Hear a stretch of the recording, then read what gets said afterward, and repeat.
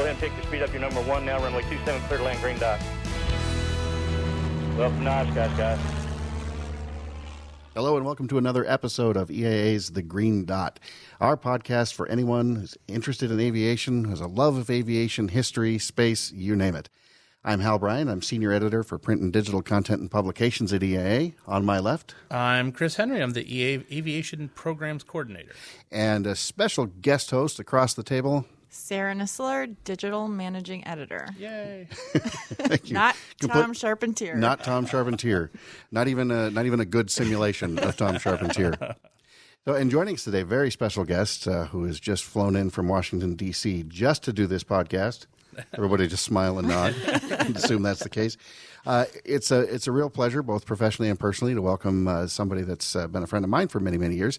Coming to us from the amazing, the wonderful, the iconic National Air and Space Museum at the Smithsonian Institution, Museum Curator Jennifer Levasseur. Jennifer, welcome. Thank you so much for having me. It's so good to have you here. I should have introduced you as Dr.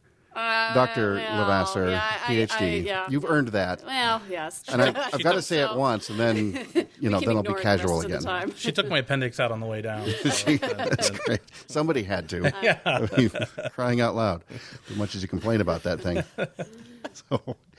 So Jennifer, you're a museum curator, and your focus is on space artifacts. What specifically at the Smithsonian? Well, I started out well over 10 years ago now working on cameras. I had done an internship at the National Portrait Gallery and became really interested in cameras and photography. And so when I moved to Air and Space, they said, well, what's something that you might want to curate? What's something you're really interested in studying? I said, how about cameras?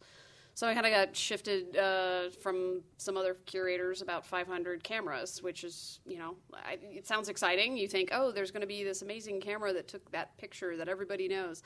Well, not really. It's a bunch of pieces and parts and little doodads and things. So at first it sounded really exciting, and it kind of, it becomes a little bit complicated after a while. So they gave me more to do, and that's when it got really fun. So they gave you more to do. Yeah. So this is hard and complicated. Yeah. Okay, here's more. Here's more. That's really how it Welcome works. To government work. Yeah, exactly. So about 8 years ago, I became curator for astronaut personal equipment, which is the really fun stuff. That's the stuff that really, I think everybody knows what a camera is, and that's easy to talk about. But what's really fun is talking about how astronauts do their just daily business in space, and how that may or may not be different from how you might do something here. From everything from writing on a piece of paper to going to the bathroom to communicating with others. And so it gives a really great access point to talking to young people in particular about what astronauts do and how it's different from what they do. Now, no spoilers, but I suspect we're going to revisit that bathroom question before this episode is over. So be warned out there. Very quickly about the camera thing, and this is just inside stuff. But at some point, have you ever come across a Graflex flash tube? I don't believe I have. Really? Do you know why I'm asking? No, I don't. Okay, so that was the original. We're going way off in the dirt here, but Luke Skywalker's original lightsaber was a Graflex flash tube from the early 40s or so. Sad. So I call myself a Star Wars fan. Well, when you see old movies of the reporters coming up, kind of early 40s, and all of the yes. flash tubes with the circle on top, the actual base of that, if you just pull that right off, you have his exact prop right there. Wow. So that's what I know about cameras in history is only how it relates to Star Wars. And Sarah, here's my lunch money. Just take it now. It'll be a lot easier than you having to beat me up for it afterward. So anyway. Well, so do you remember having a path that you wanted to go in your career? Is there something that early on got and you if so, what's that like? Because I have no idea. Me either. I've just kind of fumbled my way through it all. Well, in some ways, I always think it's just sort of a series of happenings, that this is just kind of, chance encounters with people. It's, oh, hey, there's this job opening I heard about. Or, I don't think when I sat down and, did the whole survey as a kid in elementary school, what do you want to be when you grow up, I would have ever answered, I want to be a museum curator. I don't think it's something anybody kind of consciously chooses as a career. But it seemed by the time I got to the National Air and Space Museum, it was the obvious thing for me to be doing. I loved history. I grew up going to museums. I grew up in Southeast Michigan, so I was always going to the Toledo Museum of Art. I was going to the Henry Ford Museum and Greenfield Village. And so these were things that were really sort of ingrained in who I was. And I was also obviously a big science fiction fan as a kid. Unusual for a girl, but it was just my thing. My older brother was a big Star Wars fan, so it kind of got me into it. And I had a passing interest in space. Just thought space was cool and astronauts were cool. And when you grow up in Southeast Michigan and you watch television every day in the 1980s, you see John Glenn on TV because he's the senator from Ohio. So it just kind of, by the time I actually got my initial job, which was as a sort of GS7 entry-level technician job at the museum, I thought, I think I might want to stick around here. And it just kind of, I asked somebody one day, literally within the first 6 months, how do I stay? Like, what do I have to do to keep this going? And they said, make yourself indispensable. And I think I've tried to do that pretty much every day since then. Nobody can tolerate to get rid of me because I control too many things. That's sound advice. Yeah. So, and eventually, somebody got me to think seriously about it and said, well, if you really want to be a curator, this is what you've got to do. You've got to go back and work on your PhD. You've got to finish that. You've got to start publishing all the things that are, required by, certain rules that I actually do for this job. So I'm going to keep that up, I think, for a while. And, other than emergency surgery, like you performed on Chris on the way down here, What is your actual doctorate in? It's in history. In history all my degrees are in history, or American studies is what I would prefer to kind of reference it as, which is really sort of more cultural history. Okay. So that's sort of where I've always tried to go with this, is what is it about space that's made it inherently fascinating to our culture? What is it about, especially my dissertation topic, which was on astronaut photography, what is it makes those images so important to us? What about them has really appealed to people and made them these real touchstones for people who weren't even, sometimes like myself, were not around for the Apollo program? Why is it so important even to me, as somebody born in the late 70s, to look at those things and go, wow, and make them important? So it's kind of what my research focuses on, and it kind of keeps the ball rolling at work too. I obviously deal with the cameras, but there's lots of other things that go on that kind of I'm able to wrap all of that stuff into, and so it's kind of what my sort of research and educational background it all kind of ties in this one spot. Great. Is there someone throughout all of that has helped you or guided you that has stood out? Yeah, I have... Don't say me. I'll just be embarrassed. I'm sorry. I know we go back about 10 years. But That's true. But going back to about 15 years, when I first started at the museum, I had moved from Michigan to D.C., which is a total culture shock, and so I think I needed to have some people who I really felt comfortable around, and many of my colleagues, thankfully, were that. I moved to where I had no family as well. So in the beginning, especially, I was looking for people who were more, I don't want to say family father figures almost, but I really kind of latched on to people who wanted to take me under their wing, too, who thought I had some promise. I was, very impressionable, but also very interested and enthusiastic. So there are some other curators in the museum who are passionate about their collection. And that's really where I got started in being interested in the curatorial side, was seeing other colleagues of mine who really cared about what we do out on the floor in the exhibitions and what we do with our collections. Those, to me, were the two most important things that we do in the museum. The research is great. It's interesting. I find out lots of new things. But there's one curator and he and I have absolutely nothing in common as far as our collections goes. He's our history of astronomy curator, David Dvorkin. He wanted to open a public observatory just to get more people in front of a telescope. And I thought, that is so cool. He worked for 10 years to get that done, and it finally happened. Wow. And it was this huge achievement. But from the day I entered the department, I was hearing about this observatory project. And he finally fulfilled that. And I said, hey, that's something I really admire. So he and I have become like buddies. It's funny you mentioned the 10-year thing. You and I have a mutual friend, one of your coworkers, Vicki Portway. I've known longer than I have you, in fact. And I remember working with her on a project back when I was still at Microsoft. And there was something that was taking, a couple weeks longer or something than normal. And I remember just apologizing profusely that this is kind of dragging. And she just laughed and she said, look, we're a government institution. We've been around at that time, 160 years or something. nothing happens fast. That's true. So there is no rush. Yeah, there's not. And that observatory project was one of those that just, it made an impression on me as somebody who, it takes a long time sometimes to get things done. And every project we look at, whether it be an exhibition or collecting a certain artifact, it can take forever. But there is this huge fulfillment on the other end. Chris and I, on the way here, were talking about flak bait, and I'm not an aviation curator, but I have to say, watching flak bait get reassembled as Beast 26, that's just probably one of the most amazing examples of a historic aircraft I can think of. Just to watch that process is really kind of cool to be a part of, and just off to the side, even watching it through the windows. Well, and we work here, and we have a museum. Of course, Chris works for that museum. Chris and I, sort of independently in our lives, have both traveled pretty extensively. We've seen a lot of museums around and everything else. And, we love the one that we have here. We're quite proud of it, and I think very justifiably so. But, we nod our heads and say, you are America's museum. the whole institution with, natural history and American history and Air and Space and Udvar Hazy and all of that. So that's got to be a pretty powerful thing coming to work, because I get humbled just walking through our museum and the artifacts we're proud of. But for you to just get up every day and go to work just as being responsible for, it's our whole country's attic, for want of a better term. You're scaring me now. So you're excited to go back now and get to work. No? I do think about that quite a bit, actually, and that's something that we talk about inside the museum all the time, which is our responsibility.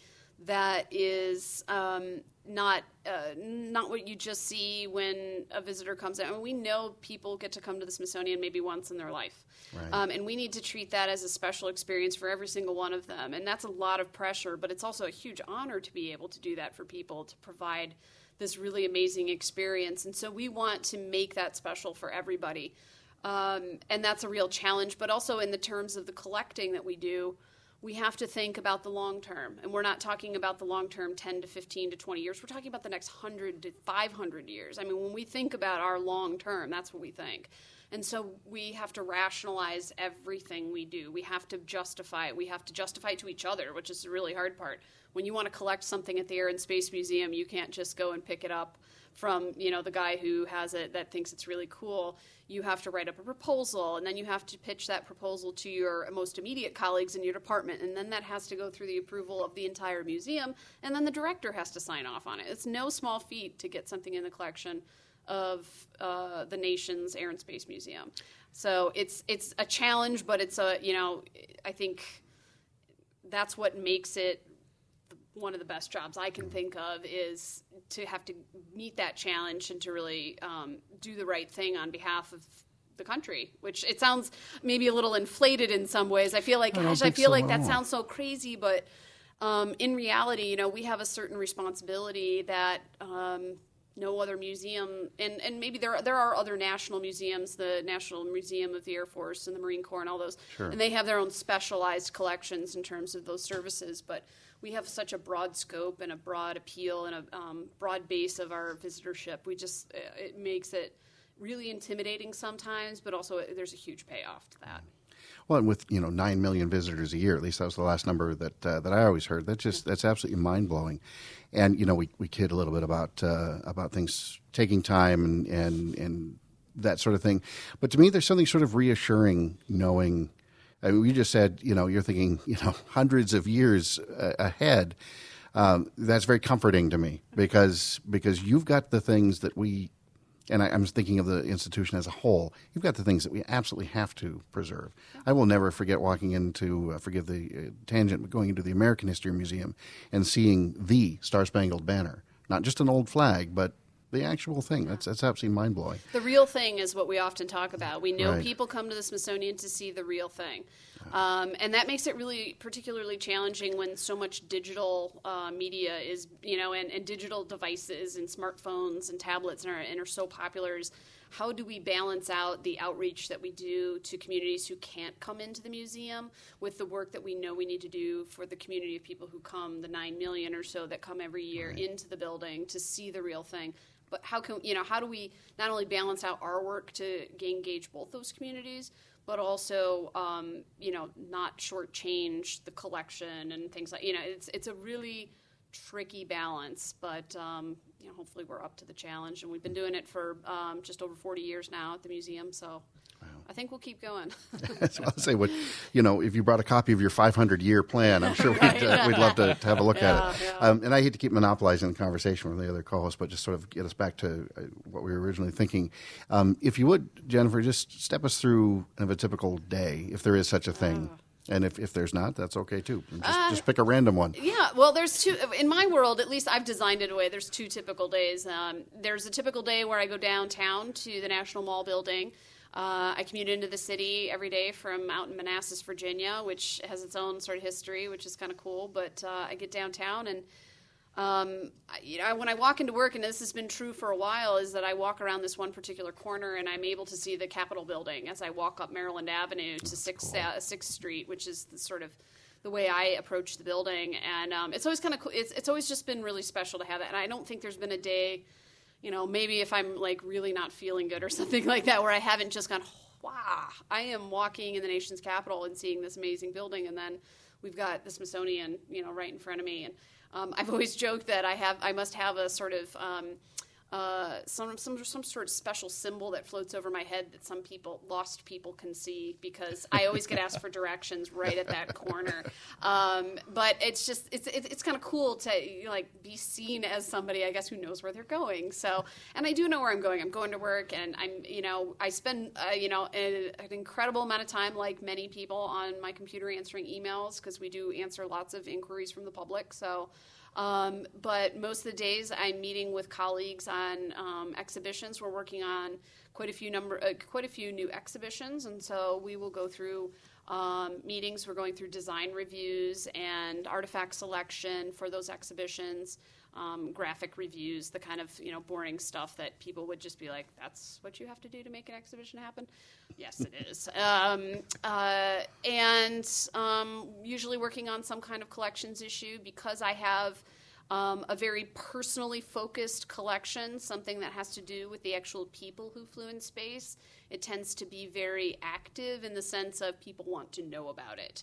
So there are certain parts of my collection that I get more questions about or have more issues with that I deal with on a regular basis, which makes it fun and exciting. And I joke that I have a part of my collection that's only 60 artifacts, and I probably spend 50% of my time on those 60 artifacts, because there's just so much activity around them. So, And which collection would that be? That's the astronaut chronograph collection.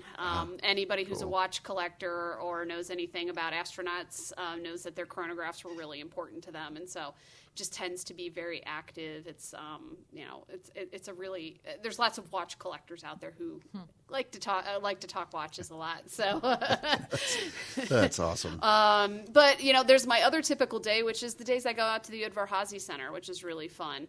The Udvar-Hazy Center, I always say that my career has kind of followed along with that building. It opened in 2003, which was right after I started working at the museum. I go out there at least once a week. I drive out. I go to my office. I get to walk around this really amazing space and see these. Not like I don't see amazing artifacts at the downtown building, but the Udvar-Hazy Center, because it's kind of, like I said, its lifespan is sort of like my career's span at the museum. I have a certain attachment to it, and so just to kind of spend time there and seeing our restoration work and our conservation work, and we have our archives out there. It's kind of a really interesting environment to immerse yourself in and just kind of spend time in, and it kind of takes me away from the hustle and bustle and craziness that is the Beltway around DC, and just gets me to get focused a little differently. So that's excellent. I remember my first trip there. When you walk in the door, you can kind of catch a peek of the shuttle, and you're just like, "Oh my God, that's a space shuttle!" Yeah. Up there. Yeah. I was there. I still do it myself. I can't. What can I say? I was lucky enough to be there on opening day.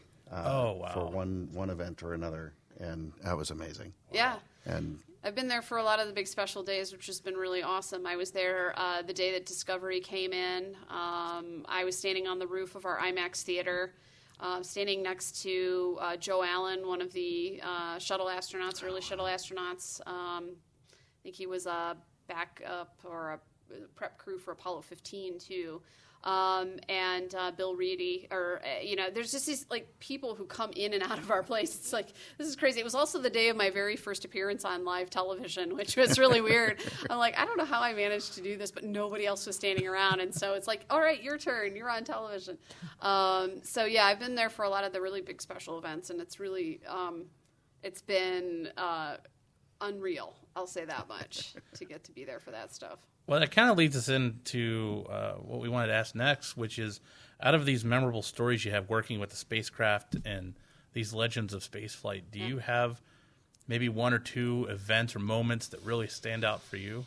Yeah, I can tell you two. One that's kind of just kind of weird and just happened to kind of come out of nowhere, and one that's maybe a little bit more serious.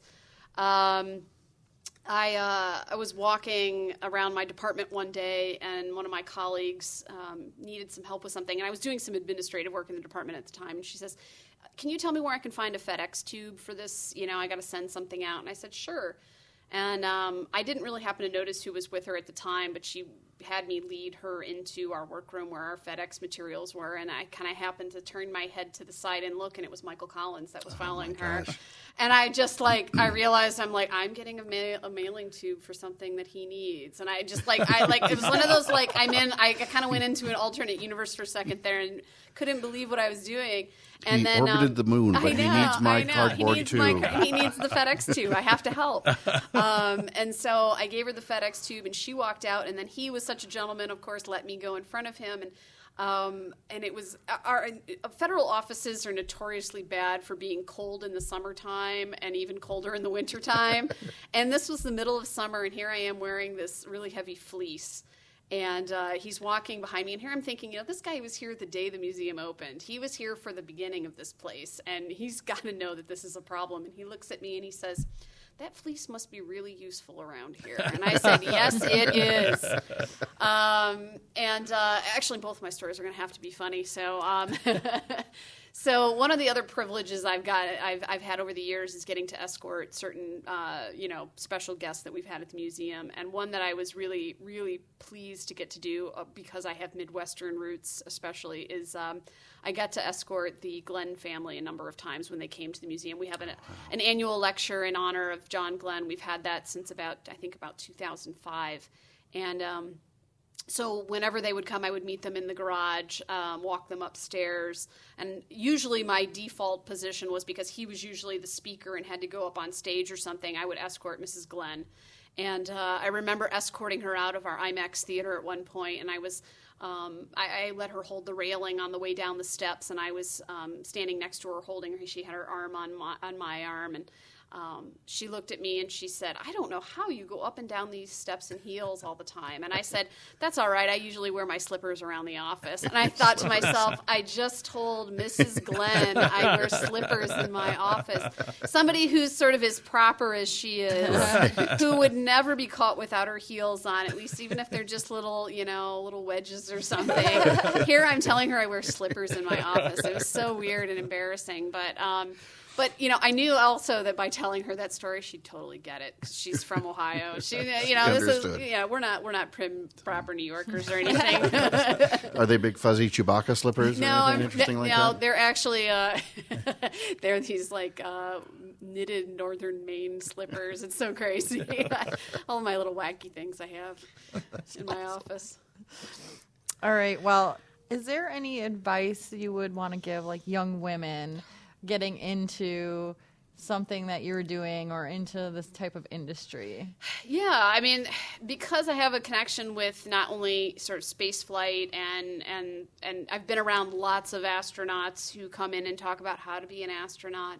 I'm a historian. I'm somebody who grew up just kind of being a nerdy kid who went to museums and thought they were awesome and kind of feel like I happened into this job. But one of the things that's true about any of the career options that I think we have is to really develop a passion for something.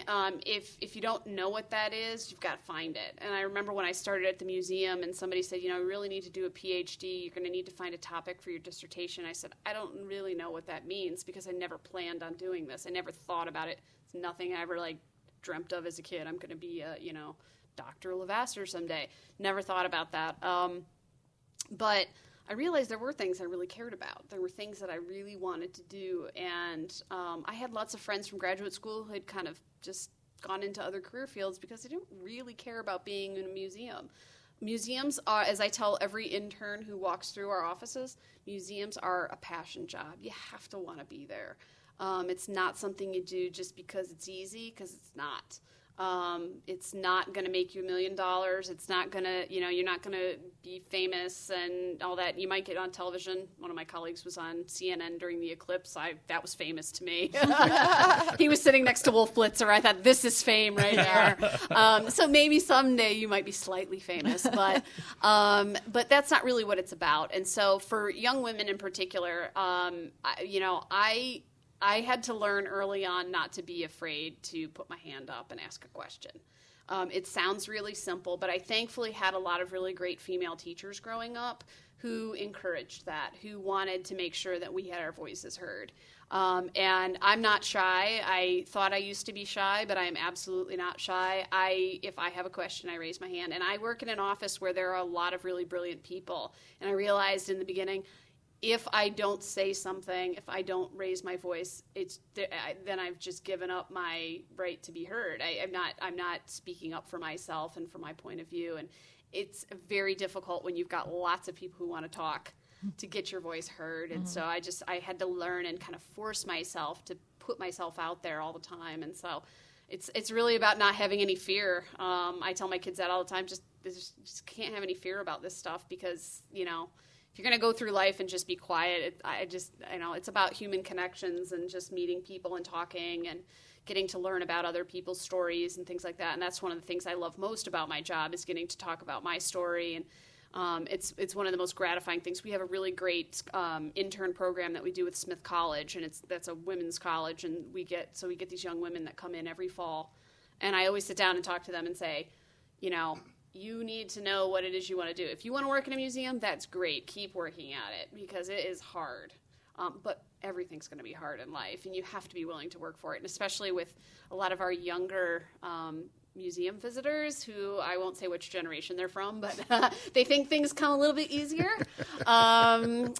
You got to work hard for it. And I just have that really hardworking Midwestern work ethic that I developed from my dad. And it's something I think we all have to kind of keep in mind going forward, especially about teaching. Like I teach my kids that all the time. Nothing's coming for free. You got to just work for it. So I would like to think I would say something different to a young girl that I would say to one of my boys.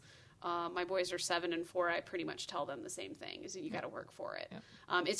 There is that little bit different spin on it that you have to have as talking to young girls, which is, it's more about being more forceful about it. Mm-hmm. It can come off as a little different. And I think even in my own relationships, I've probably come off as a bit undiplomatic at times because I just can be very forceful. But people know I have an opinion. That's the one important thing to me, I think. Yeah, good stuff. Yep. Yeah. That's exactly right. Sarah, however, has never had an opinion. No, never. And I will say much of this, as Hal probably knows from anything I ever post on Facebook, a lot of this attitude I have comes from having become a huge Star Wars fan. And I am a huge admirer of not only Carrie Fisher, but Princess Leia as a character. Yeah. I think there's a lot to be learned from that. And one of the posts I saw recently about something George Lucas said was that she actually had a PhD at 19. And I'm like, I knew it. This is why I did all of this, is because she was a PhD too. That's what I've been missing in my life, huh? So Monday morning I'll be bringing in copies of Star Wars movies for Sarah to watch so she can start studying. Yeah. See? Don't wait to be rescued. That's the real key. Exactly. Don't wait to be rescued. I believe I followed your antics of watching the Fast and Furious series, didn't I? So, yep. Yeah, this will be like Star Wars now. So, you post and keep us up to date how it goes. But don't wait to be rescued. I want that. bumper stickers and T-shirts. I know. Say that. Rescued. That's going to be my next poster. That's awesome. That's really fantastic. Yep. Well, so you work in this amazing facility, obviously, surrounded by America's treasures. What, if you had to pick one artifact that would be your favorite, that you just kind of nerd out maybe a little bit longer than any of the others, what would it be? What's your favorite? Well, this goes back to a sort of personal story. It wouldn't normally, I would normally have said something completely different years ago, but back in 2015, 2014, and it opened in January 2015, I had the honor and privilege of getting to put together the museum's anniversary exhibit for the 50th anniversary of the first spacewalk. And, it was about 100 artifacts and a bunch of artwork. We have a really vast collection of materials to use for this. And so I worked with a great team of people to come up with something. And I said to our spacesuit curator, Kathy Lewis, I said, what is something I could use? Can I use Ed White's spacesuit? She said, it's just it's not displayable as it is right now. We have a lot of work to do on it. And I said, okay, what's the next best thing we have? I did get to put his gloves and his helmet on display, the umbilical cord, all this great stuff from this first spacewalk, the first American spacewalk. Even got to put Alexei Leonov's military uniform on display, which was really amazing that we had as well. But the most special thing I thought we got to do is we got to put on display Gene Cernan's Gemini 9 suit. And it is amazing to see in person. And so we got it out of storage, and we had it laying on a table, and it was just so cool. It's got this great construction to it. You can really tell what kind of materials were used in making this thing. I'm really into the materials. I love looking at the way things are constructed, and one of my favorite items, sort of side story, is the IMAX camera that we have from the shuttle missions. It's partly because you can see the machining of the metal. It's just really cool. Just like that spacesuit, I can see the construction. You can really look at it and see how it was handmade, really. And so we came up with a way to display it. It was kind of tilted back. It looked, I don't even know how to describe it, but it was sort of standing upright and then just sort of tilted backwards. And we opened the exhibit, and one night we were doing a special lecture, and we were doing a special dinner that night, and our guest of honor was Gene Cernan. Oh, wow. And so the director of the museum, who he's a really great person, came down. He and Gene Cernan had been great friends, and so the two of them were chatting, and the exhibit was closed while they prepped for this dinner that we were having, and he came down and said, they were chatting, and he turned to me and he goes, okay, it's your turn. And I thought we were going to be doing a tour, like the three of us, and so I was going to be at a certain comfort level by having the director there, where, he and I have like a little banter we have about college football and stuff, and I was like, oh, this will be easy. No, he just threw me over to Gene Cernan, and I was like, how does one do that now? Where I've got two. We also had his boots from his Apollo 17 mission in there too. Wow. So here we've got the last boots on the moon in this spacesuit that was, he wore during this really incredibly challenging spacewalk, and I thought, oh my God, I've got to talk to him about his stuff. Like, what if I messed up? What if I wrote the wrong words? What if I did something crazy? So we go over, and he sees that suit, and he just, is staring through the glass at it. And I thought, I'm never going to have this moment again. It was so cool because I got to be there by myself having that moment. So that suit then became my favorite artifact. It was just it was a given that because of that sort of personal connection. Right. I have one other one of those moments, and I don't want to give it away for anybody coming to Space Day because that's my big reveal. But yeah, I had those moments when you get to interact with the person who used the thing, whatever that might be, is really pretty spectacular. It's like that thing connects them to that particular memory of that moment in their lives. It's really amazing. And those moments are like crazy amazing that these people were out in space doing this stuff. Those are the times when I've really had the best experiences at the museum because it all comes together in that second.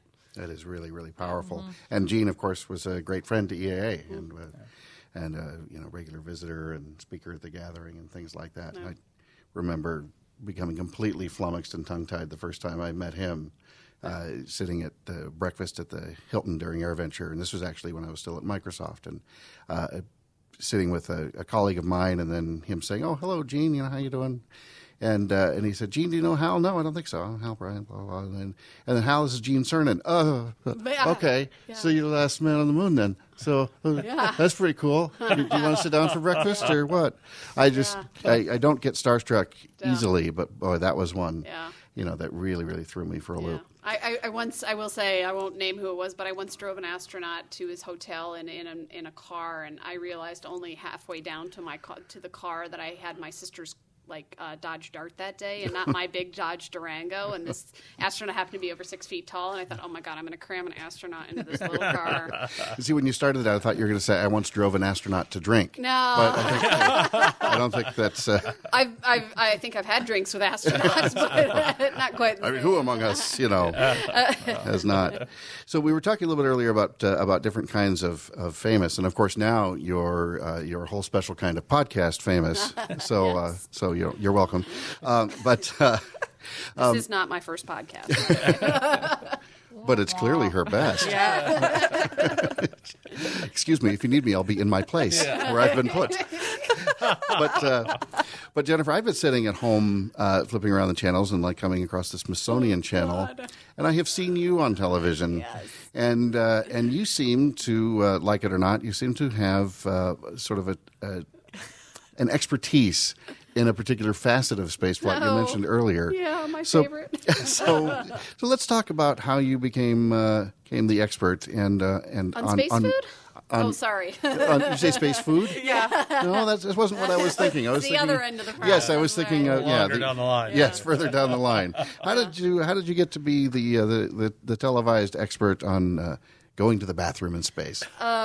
Well, just to back up to the other end of the process, I will say I will apologize to anyone who was spoiled by my other episode of being on. This was on a more of an interview, a video interview I did, but I think I spoiled the dreams of lots of young boys in particular who think astronaut ice cream from the gift shop is the best thing in the world. I had lots of friends. I kind of dispelled the myth about the astronaut ice cream, and I had lots of Facebook friends just rioting, basically, saying, what did you do? But it's the other end of this whole process that I sort of got the opportunity to do, which is funny because I think when I did the interview on that particular program, I think I was about 5 or 6 months pregnant at the time, which made it really uncomfortable, let me say, to sit in a chair and talk about fecal collection devices or fecal collection units, as I have abbreviated them recently. And I learned that actually from an astronaut. I was walking along one day escorting another astronaut, and his assistant said to me, so what's your favorite artifact in the collection? And I just kind of giggled for a second and then said, well, it might not be all that. It's not really my favorite, but there are some that are really fun to talk about. And she looks at her boss and says, what do you think this curator means by, what's really fun to talk about? And he looks at me and says, FCUs. And I go, you got it. It's probably the one dimension of spaceflight that I think every kid and every human tries to understand, because we all have to do it, multiple times a day. It's going to the bathroom generally is, we're all familiar with it, and it's such a personal thing that we all do. And I think that part of it is the impersonal nature of doing it in space. You're in a very small space with other people. What could be more embarrassing than having to do that in front of other people, basically? And it's not made any more pleasant by the device, essentially. I mean, essentially, it's a plastic bag with a circular top that it has some adhesive on it. Thankfully, they have toilets now, which are much less, and there are curtains and things to give some privacy. But the stories I've heard about the use of these in space during the Apollo program is nothing short of scary. I mean, I remember a number of years ago a story coming out. It was headlines. It was like breaking news almost, that on Apollo 10 there had been a poop disaster. And I'm thinking, this happened 40 years ago. Why is this news? And it was really because somebody had just been reading through the mission transcripts, because they were sometimes brutally honest during those mission transcripts and during their flights. I mean, why wouldn't they say? So apparently something had escaped from the bag and it was floating around. These are, in reality, it's all, poop stories are funny. My 7-year-old thinks it's hilarious. So does my 4-year-old, because that's just, what they think is funny.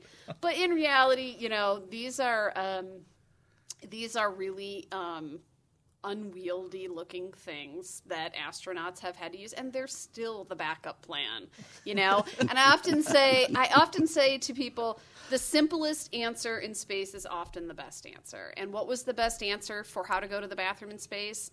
A bag that you basically taped onto your butt. I mean, it's really how it goes. I mean, it sounds crazy. But that's really what it's about.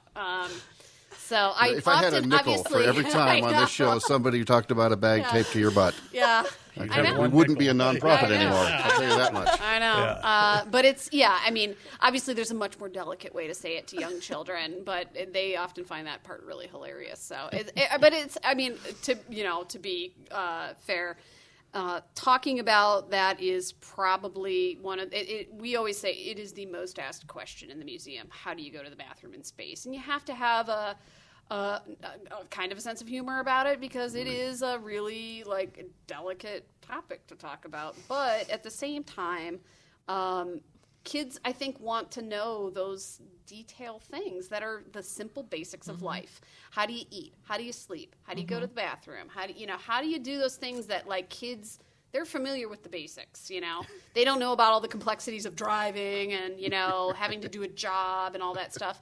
They don't get that part. But the simple things are easy to explain, and not to scare any of them off, but I would say that might be one of the things that would scare me off from being an astronaut. I have to do what? Yeah, I know. I think there were some, especially initially, I think there were stories of some of them trying to find ways to avoid it entirely. And then it just didn't go so well. And they, it's true.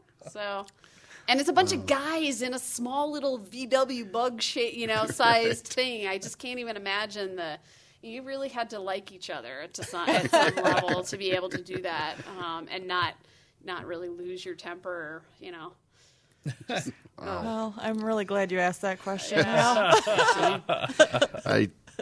What choice did I have? I mean, really, But when I did that program, it was just so super awkward, because I was describing it and I'm sitting here thinking in my head, oh my God, here I am, pregnant on television on a reputable channel. It's not like I was on entertainment television or some TMZ. TMZ. I'm not. That's not what I do. I'm a professional here, and I have to tell it in a professional way. I just remember, I think I must have done 6 or 7 takes on that, because I just couldn't find the right way to say it. And over the years, I've had to refine my language about it too. I don't say poop in the museum. We talk about bowel movements and fecal collection and all that. It's wacky. But I'm the one that gets to talk about it, which makes it really fun. That makes my job fun. I'm the one that talks about it. I do not curate the 3 space toilets that we have. So I have to kind of... Is there a space toilet curator? Well, not specific. That would be a really simple job, because we only have 3. Are you hiring, or... You'd have very little to do. No, we do. Well, we have some from the Russians, and we have a space shuttle toilet. We have some. I mean, almost every place that talks about the space shuttle ends up with a mock-up space toilet, because they know that's what kids want to know about. So you end up with the mock-up, and it's. We have one that we wheel out of our mock-up mid-deck, and it's the most popular thing in the room when it's out. I can only imagine. Yeah. Well, I can't think of a better way to wrap up this episode. I don't know how we top a topic like that. I don't think we do. I think that brings us careening to the end. So, Jennifer, thank you so much for taking some time to be here. It's been so good to talk with you again. And happy to do it. And we're so lucky to have you here. And as we're recording this, it's right before Space Day. But by the time this airs, then Space Day will have happened, and I'm sure it was a rousing success. And you got a standing ovation after your talk. I have no doubt of this whatsoever. So big thanks to Sarah for sitting in and playing guest host. Sarah, after you joining us today, I just look across the table and I say, Tom who? Yeah, I don't know. Never heard of him. He may not be invited back. Yeah, we'll see. He's on probation at this point. And always, so much gratitude goes out to everybody who listens and gives us feedback and reviews on iTunes and things like that. Comments on the blog posts. Please keep that coming.